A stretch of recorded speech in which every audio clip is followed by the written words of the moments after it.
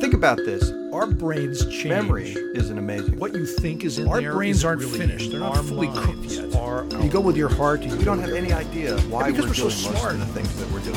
But here's the deal. Mindfulness is having its moment right now. And again right now. I'm Art Markman. I'm Bob Duke. I'm Rebecca McEnroy, and this is Two Guys on Your Head.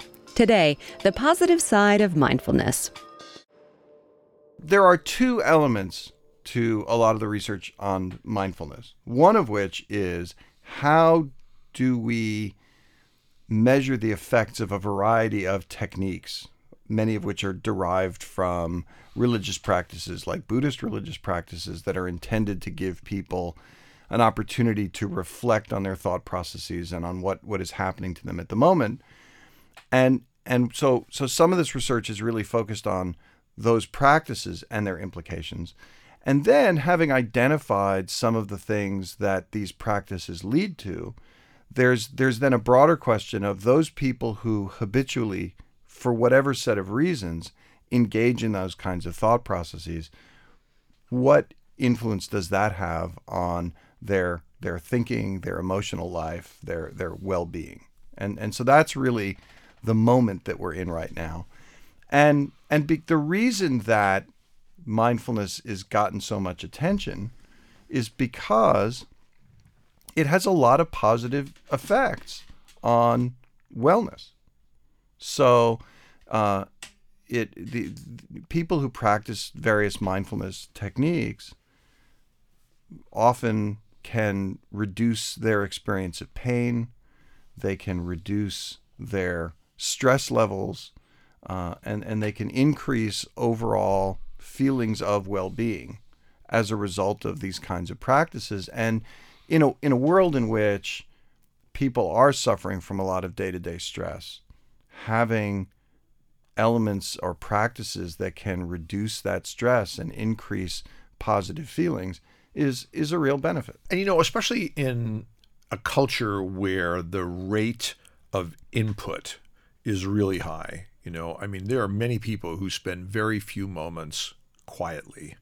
And in many ways, you have to make an effort to do that, because every situation in which we find ourselves throughout the day, there's an opportunity to fill it with something, whether it's a radio or a television or talking to somebody, or there are lots of things just happening. And even when you're driving, you have to respond to things that are in the environment and watch out for other drivers, all those kinds of things.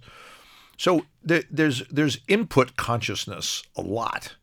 And what there's much less of is quiet that allows us to think about what we're thinking about and think about what's happened in the past. And when those kinds of moments are absent, it's understandable that stressors persist, because there's really very little opportunity to put apparent stressors into perspective, because we really don't think about them. We don't really consider what possibilities there are. We're just responding in a very primitive way to a stressor. Our bodies are doing what they're doing, and we're moving on to the next input.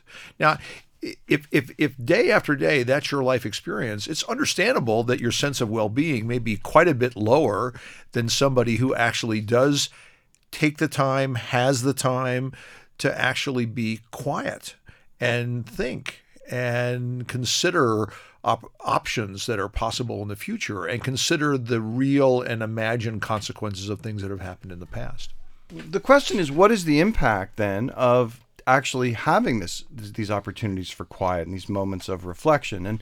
And some of those influences have to do with just noticing those thought patterns, right? Noticing the loops you get in sometimes. And some of them have to do with an acceptance that this moment is an important moment, right? I think a lot of us don't actually live now. We either live in the past, meaning we spend our time rehashing things that happened to us before, or we live in the future, concerned or worried about what might happen without actually taking an opportunity to enjoy the moment that we're in right now. Mm-hmm. It's sort of like standing by the microwave and it's ticking down. You've got 2 minutes until you can eat. And so should you waste those 2 minutes of your life because you can't eat what's in the microwave for 2 more minutes? Or is there a way of actually enjoying that moment, those 2 minutes, for what they are? Because you don't get them back. These are all elements of what it means to be mindful of what's happening. Another component of this is acceptance of yourself and others. Judgment is a core part of what human beings do. And we have to do that. We have to make determinations of, is this safe? Is this something that I want to do? Is this something I need to do? Right? What is the value of the actions, the individuals, the objects around us? And so we're constantly making judgments. However, there are times where those judgments actually get in the way of our ability to act in a situation. And in particular, I think a lot of people judge themselves very harshly. And I also think that we also judge others very frequently. And so we may actually make it harder to engage in interactions with people because we have judged something that they've done in the past in a way that makes it hard for us to continue to interact with them, even though the past transgression might not warrant the current reaction. Yeah. Many people operate under the assumption that I have no control over my feelings. My feelings are my feelings. They just well up based on whatever's going on. There's nothing I can do about it.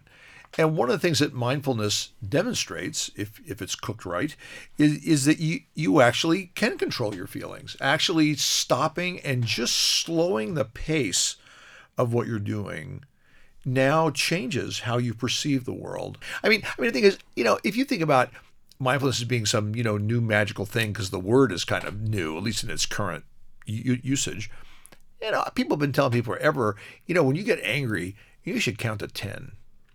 That's a mindfulness technique, right? Because it's requiring you to wait when all of your guts are telling you act, right?